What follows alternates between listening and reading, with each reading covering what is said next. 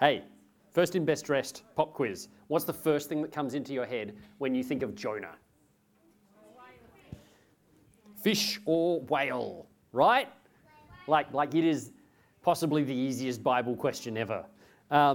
Jonah is a really unusual book, especially amongst the minor prophets in that way. If you asked the average person in the street, or even most people in a church, what they know about basically any of the other minor prophets, you're likely to come up empty, right? I mean, just right now, first in, best dressed, Habakkuk. What you got? Jesus. Come on, Darren. Zephaniah, or even like something longer like Zechariah. Very significant books in the Bible, by the way. Usually, though, they're not areas of the Bible that people know much about. And yet, ask any given person about Jonah. Go into the street today and just say to someone, hey, if I said the word Jonah to you, what do you think about? And I think 9 out of 10 are going to say to you, a big fish, a whale, I guess, a fish, a whale, something like that. And here's where our children's books about Jonah have let us down a bit. Are we getting a bit of an odd ringing sound? Heard a bit of that? Yeah, that. Cool. Although there's a fish in Jonah, no denying the fact, Jonah isn't about a fish.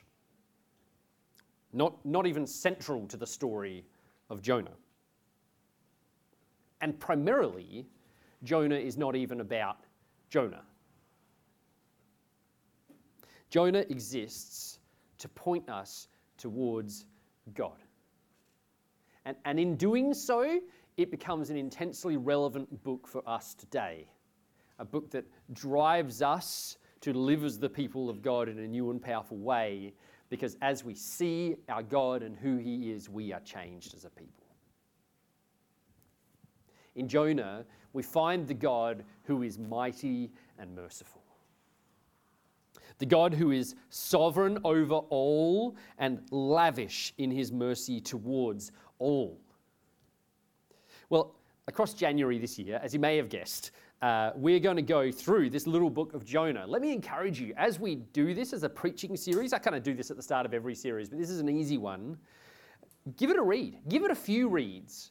I mean, you can crack through Jonah. If you have a look at your Bible, I believe this is the same in our pew.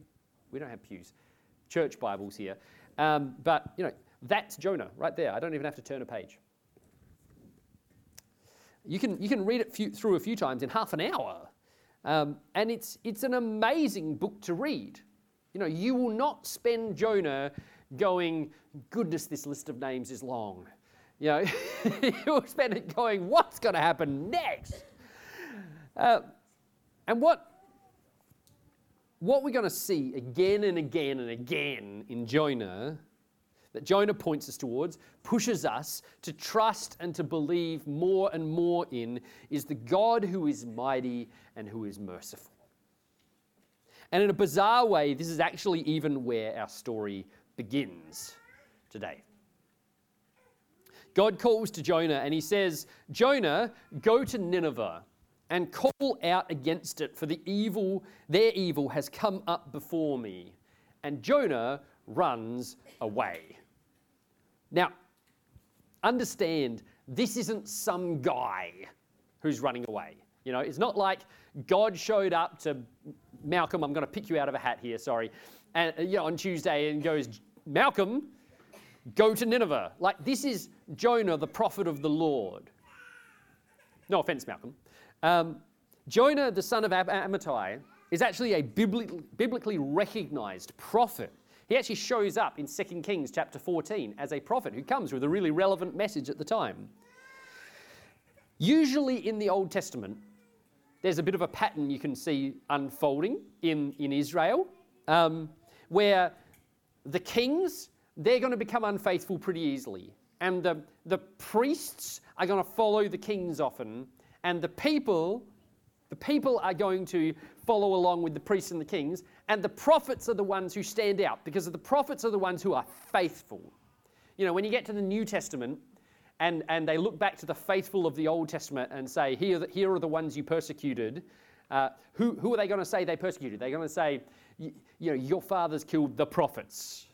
Because the prophets are the ones who you could rely on all of the time to faithfully follow God, even if the rest of them didn't.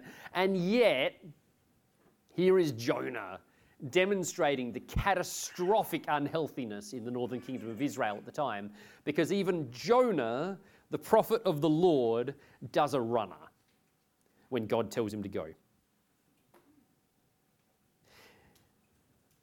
We're told, in fact, he doesn't just like try to avoid God. He does everything he could to avoid God. He goes to Joppa and he gets on a ship to Tarshish. Now, what's interesting about Tarshish is in Spain. And like if you get a map and you get Israel and you put Spain and you find where Nineveh used to be, like they're just the opposite directions to each other. One of them is west, one of them is east.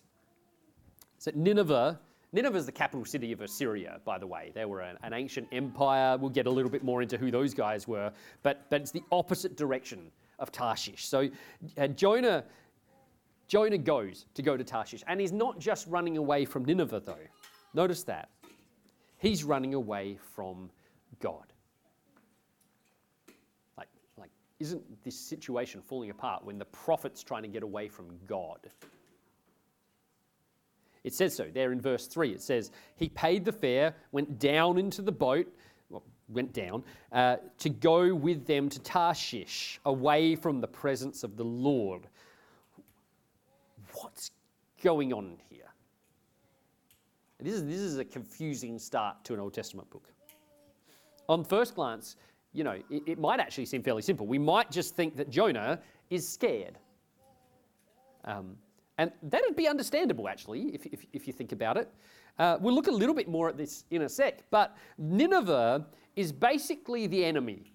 If you want to encapsulate what Nineveh was to Jonah and to the people of Israel, Nineveh are the bad guys.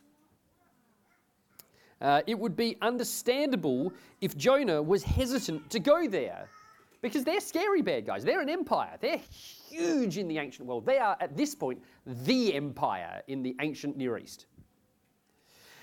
And what's funny is that's not actually the reason why he runs. There's three reasons, actually, why Jonah runs from Nineveh and from God. First, most important, Jonah knows who God is. Yeah, he's the prophet of the Lord, and he knows who is the God that he is following and who's sending him. He knows that God is merciful.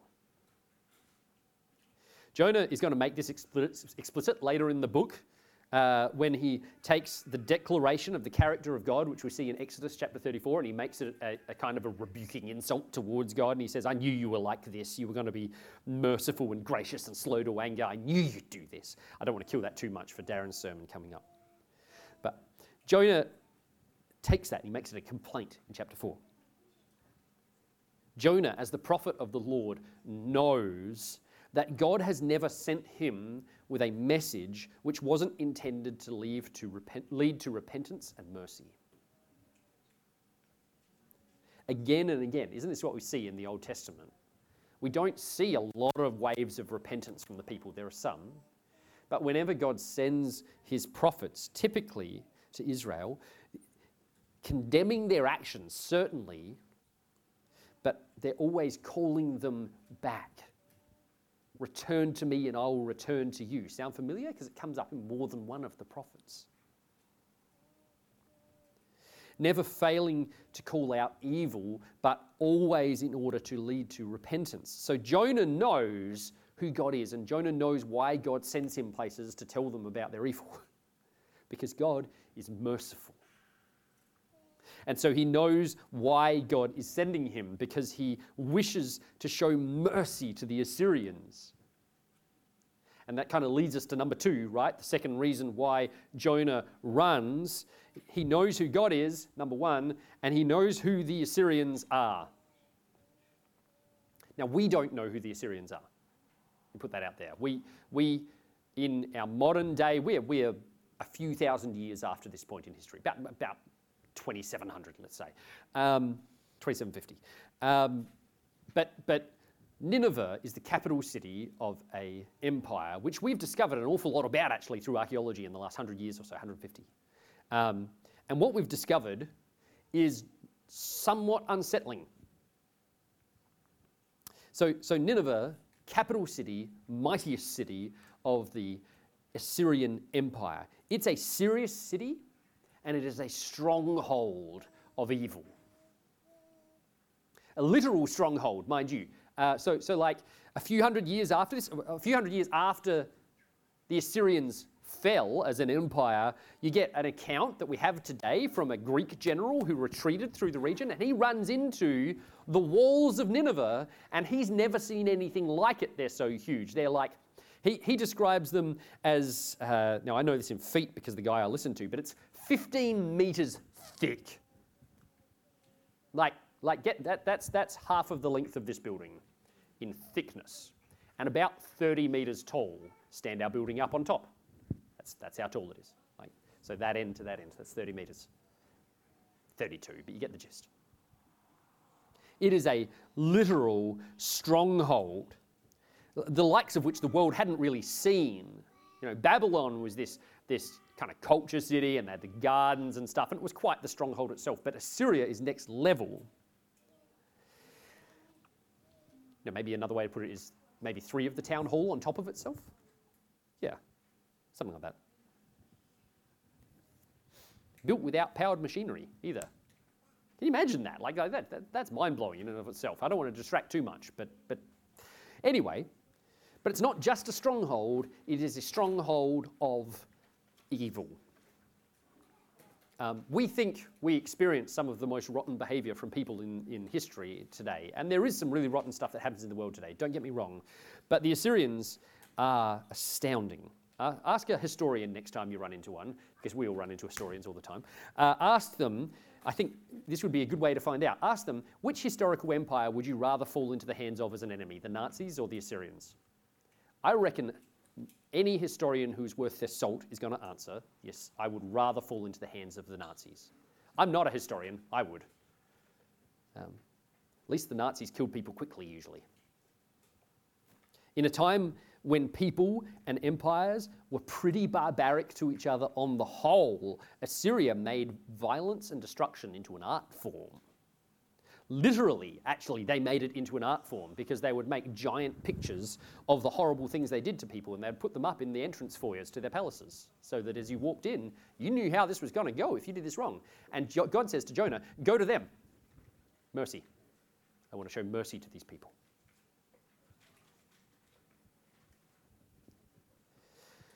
Possibly within Jonah's lifetime, from what we know in 2 Kings, Assyria is going to be the nation which would sweep in through the northern kingdom, where Jonah calls home, and carry them into exile. Destroy the northern kingdom. They're never going to recover from that. I mentioned before that we hear about Jonah in chapter 14 of 2 Kings. In chapter 15, Assyria starts invading. It's hard to really get an idea of just how appalling the prospect of going and declaring mercy to Nineveh would have been to an Israelite in the days of Jonah. I hope I'm getting this across. We don't have enemies like them in Australia. We just don't. Maybe a weak comparison would be if you were living in London in World War II, maybe during the Blitz, right? And God said, go to Berlin and declare my mercy to you.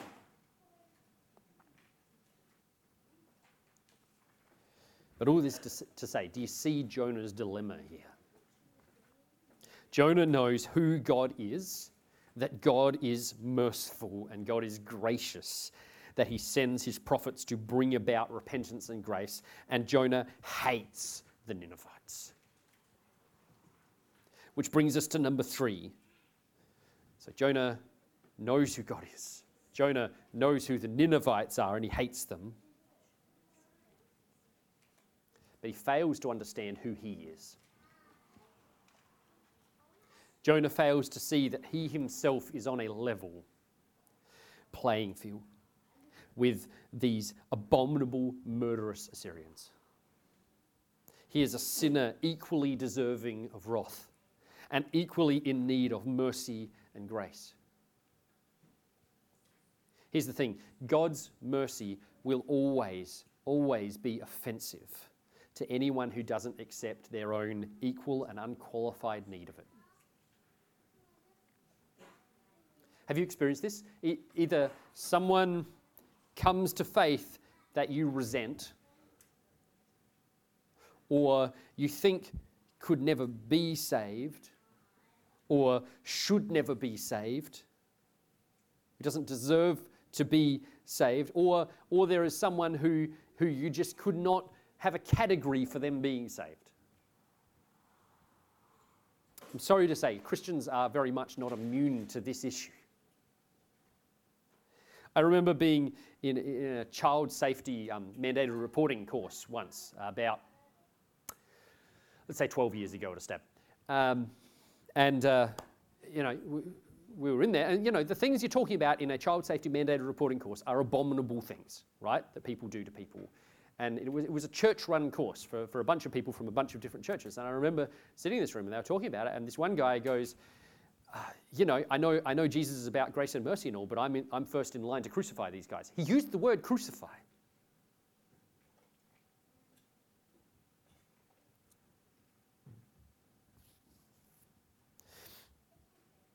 And in some ways I understand, right?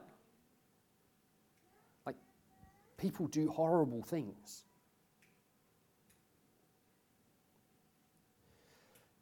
The things that people do are offensive, are they not? The brokenness, the evil that comes out of us is offensive. Detestable. I remember being told by another pastor about a serial rapist from a prison who came to faith in Jesus Christ. And something inside me, part of me went, hallelujah, and part of me went, oh.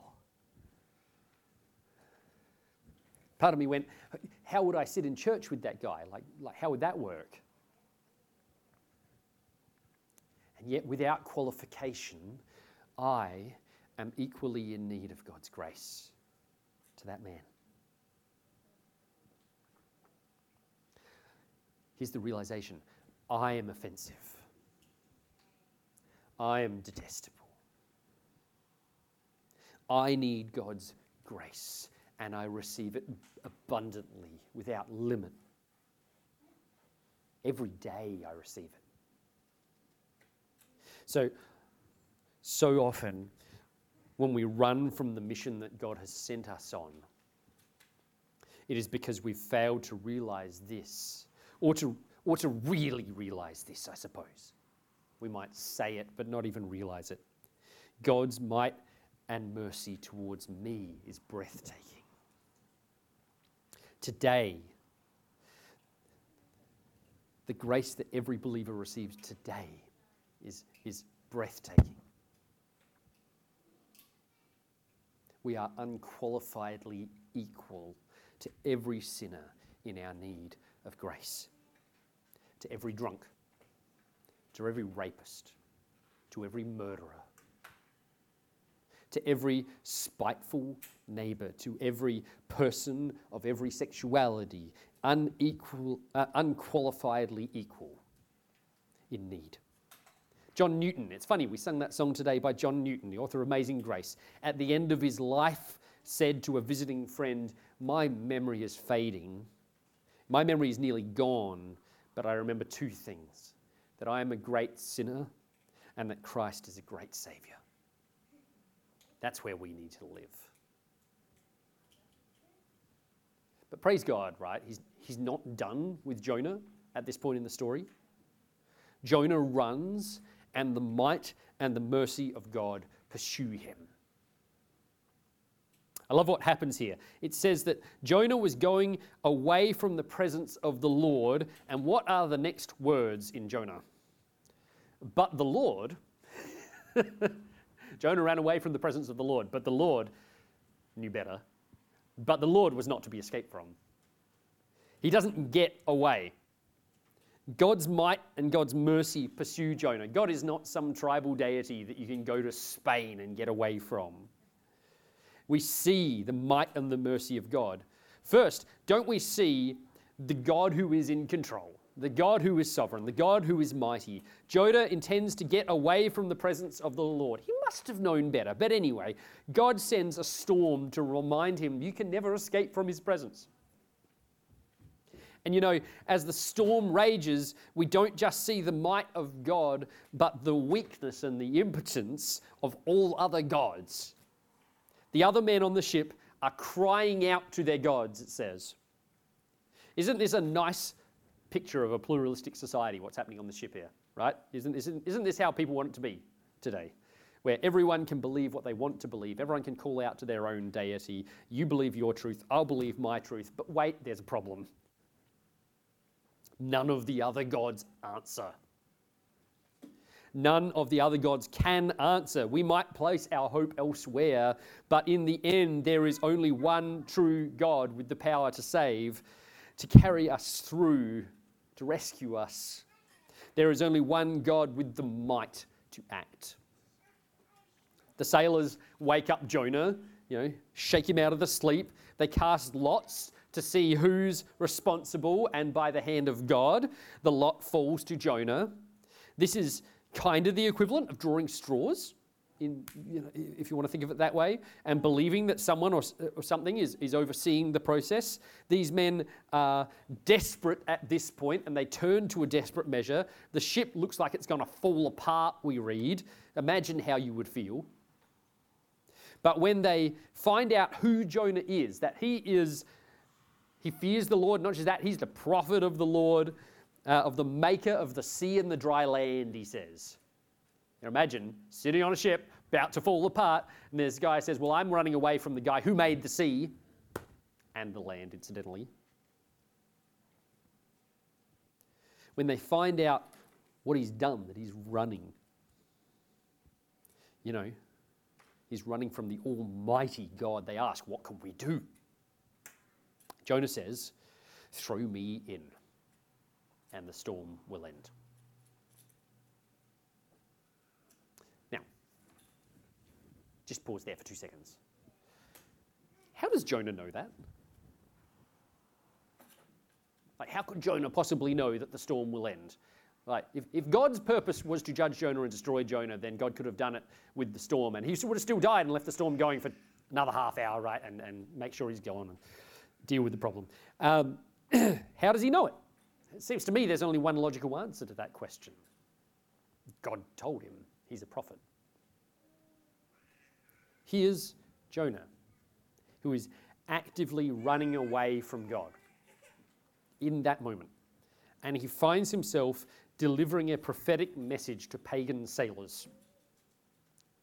Even here, as the prophet runs away in the middle of the storm of God's discipline against him, we find that God's merciful purposes are being fulfilled through him.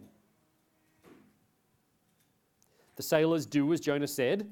They try. They try to row. The storm gets worse. They can't do it. They throw him into the sea.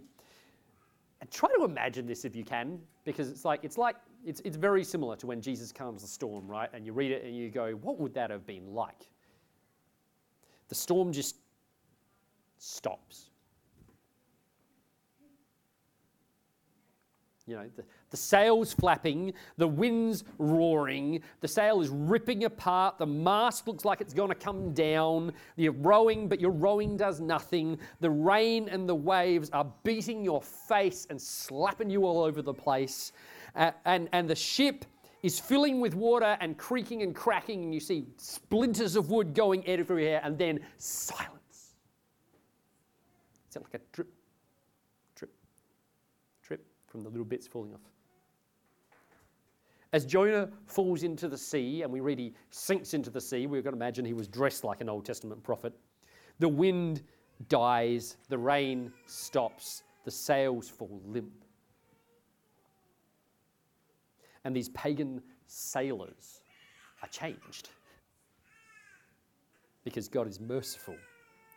And the change is big. Look at this. At the start, they are crying out to their gods, right? We read that. Now they give up on the other gods. They call out to Yahweh. When your Bible has the Lord in all caps, like small caps, that's Yahweh, the personal name of God that he gives them in Exodus. They call out to Yahweh. They fear Yahweh. They sacrifice and they make vows to Yahweh. The one true God is glorified now. These guys are saved as they trust in Yahweh. These hardened sailors, worshippers of false gods, are saved as they encounter the one true God. Even though he has thus far been such a monumental failure, Jonah's sacrifice reveals to these men the might and the mercy of the one true God. There is a God who sent the storm. There is a God who can calm the storm. And in this moment, what we see is a backward falling shadow of Jesus in Jonah. In the sacrifice of Jesus, we see very clearly the might and the mercy of our God.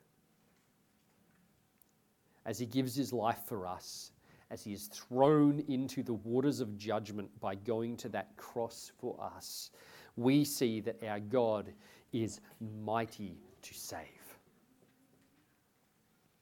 That there is no sin which is too big for him, no enemy too great for him. Even death cannot stop him. He will show mercy to his people. You know, Jonah learned that you can't outrun the might of God, but also that his mercy follows his might.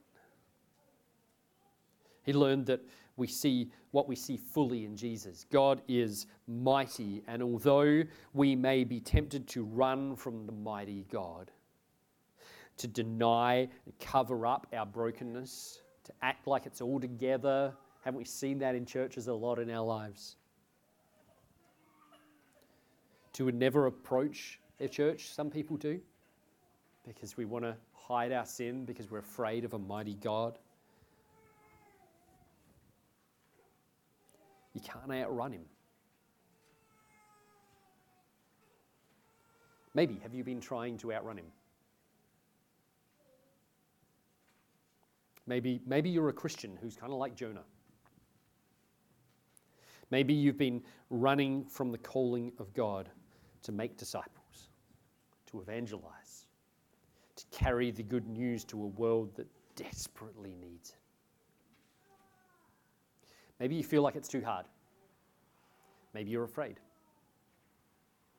Maybe you don't really want that difficult person to receive mercy and come and be a part of what God is doing, come be a part of the church. Maybe you've just been running by staying still, doing nothing when you've been called into a new identity as a missionary child of God. Every Christian is called to be a maker of disciples. Jesus, in the Great Commission, in Matthew 28, he says, "Go and make disciples of all nations." That call was for every believer from that time forward. Go, make disciples of all nations. It was for you if you are a believer in Jesus. Along with the promise, I'm with you in it. I'm with you always to the end of the age. Today is a day to recognize your own great need of mercy. To recognize that you are unqualifiedly equal in need. You need God's grace just as much as every person you meet, and He has abundantly poured it out upon you. What He's done to you, He intends to do through you. And because He can do it to you, He can do it through you. Because you are detestable and you are sinful, and He has saved you and made you new and made you a child of God. He can do that through you. There is no one who is so undeserving that you shouldn't leap at the chance to share the good news of Christ with them. It's not about deserving, it's about grace. Grace is by definition not deserved. And you know what? Maybe that's not you. Maybe you've been running from his saving grace. Have you perhaps wanted not to have to deal with God? You've been avoiding God, but today, now, God is catching up with you. And you feel like maybe you're in the middle of a storm right now. I have such good news. God has mightily pursued you so that he can show you his full and undeserved mercy in Jesus. God doesn't stand waiting, longing to destroy you for your sin. He longs to show you mercy. Jesus died to buy mercy for you. And if you will trust in him today, you will receive mercy and grace and freedom from all of your sin. He will overcome. He will welcome you in as a child. He's not a grumpy enemy waiting to destroy you. He is a loving Father who will embrace you. So believe and be saved today. Would you pray with me?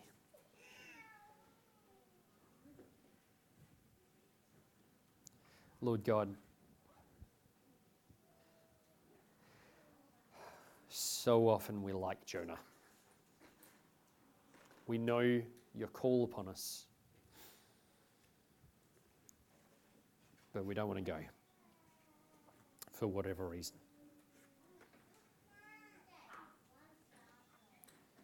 Lord, I want to pray that today you would fill us with a vision of your might and your mercy. Remind us, Lord, of who you are. That you are a God who is slow to anger and abounding in steadfast love. That you are gracious and merciful. That you, Lord, you are good to us. And Lord, remind us that no one is beyond your reach. And remind us, Lord, that we know that because we were not beyond your reach. Make us a people who understand who we are. We are sent. And we are sent in your mercy to bring your mercy by your Spirit's power. Lord, I pray for anyone who hears this, who has not received your mercy, who has felt your might pursuing them but has fled because they felt that such a terrible thing was coming upon them that they could not handle it. I pray that today would be the day that they can turn by your Spirit, that they can turn and see that what has pursued them is nothing but mercy, deliverance, salvation, freedom, and joy in the name of Jesus. We pray that that person would come to believe in the crucified and risen Christ today. We pray this all in his beautiful, powerful name. Amen.